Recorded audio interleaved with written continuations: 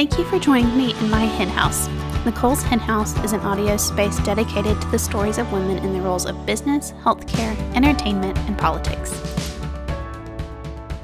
Hi Babe Chicks! In this episode, I cover in small detail the practice of gratitude and how it's shifted my mind and reset my life. I am in the process of writing a 30-day gratitude journal, so this is just a snippet of things to expect in the next few weeks. I hope this resonates with you, and if you have any questions, as always, please feel free to reach out.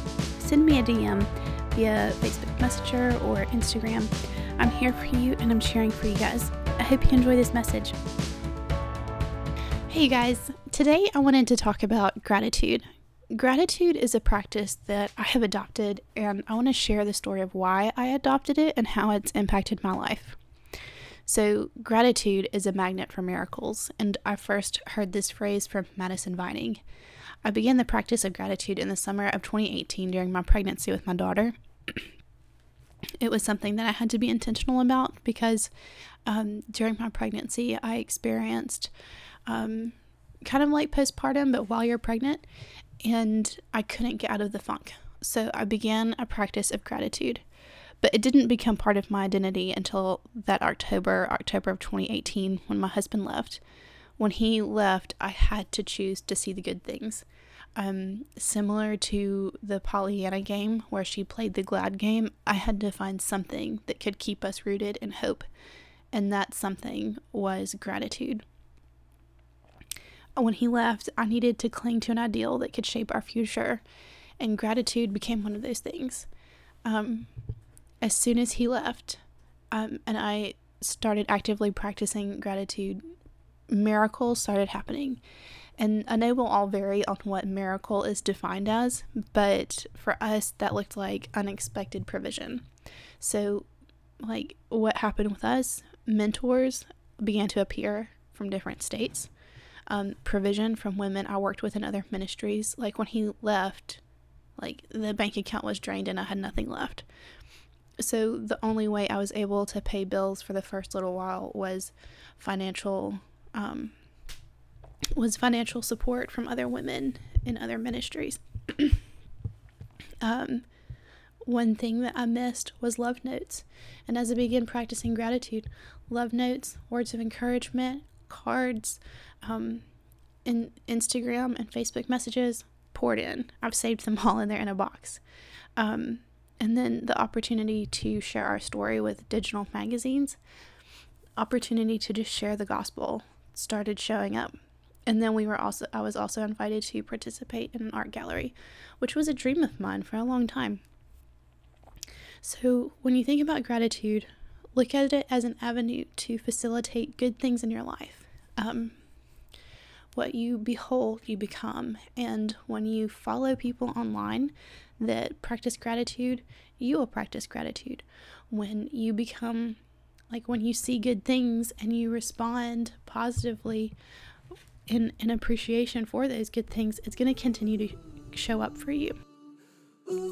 Hi Babe Chicks! If you are enjoying this content or want more in-depth content, please go visit the website, nicoleshenhouse.com. After the show, I would be so appreciative if you left a review on any of the listening platforms. Thanks for listening. So, gratitude is an open door. Let's define it. Gratitude is the quality of being thankful, the readiness to show appreciation for and to return kindness. That's from Webster's. So, the way you practice gratitude can take shape. It can have many different shapes or forms. So, example, instead of apologizing all the time and saying, "Oh, I'm sorry, I'm late," or I'm sorry I'm in the way, I would say, "Okay, thank you for being patient. Thank you for waiting on me. Thank you for holding the door open." Instead of apologizing, I would thank people for their patience or their generosity or displays of good character. When you identify the good, it reciprocates as good back into your life. Not in an apples to apples comparison, but in a good begets good kind of thing. So,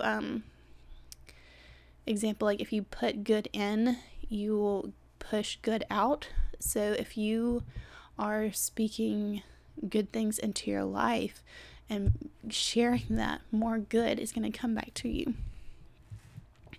I have some verses to share with you guys about this. Let the word of Christ dwell in you richly, teaching and admonishing one another in all wisdom, singing songs and hymns and spiritual songs with thankfulness in your hearts to God. Colossians 3:16.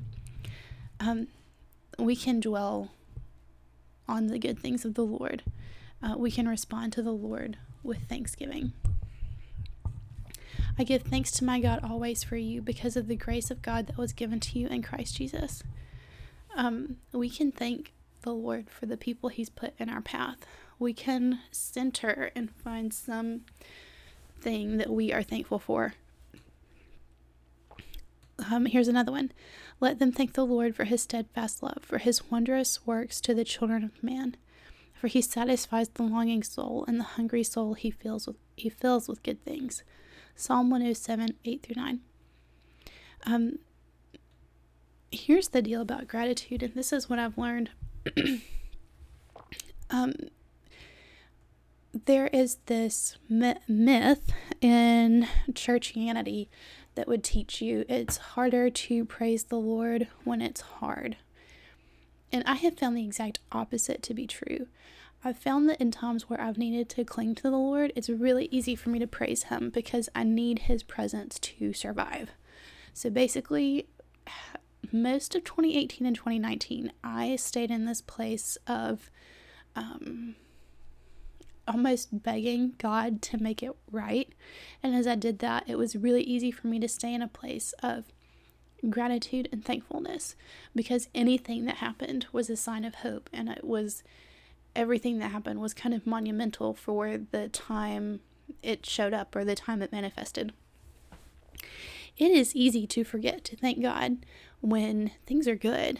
It is easy to forget. So what I have found in my walk is that it's actually harder to praise God when it's good than when it's hard, because when things are good, you're less dependent on him. So here's where it's important to make gratitude a practice. When gratitude becomes a practice during your hard time, it will be much easier for it to become a practice during your good time. I have found that when things are smooth, it's easy to forget to be grateful or thankful. And so if things are good in your life, meaning nothing perilous has happened and you're just going through the motions and you kind of want to get to your next level, your next thing, whatever that thing is,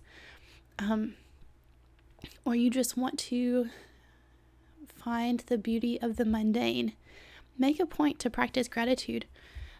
It can be, if this is something that you don't practice often but want to, set an alarm.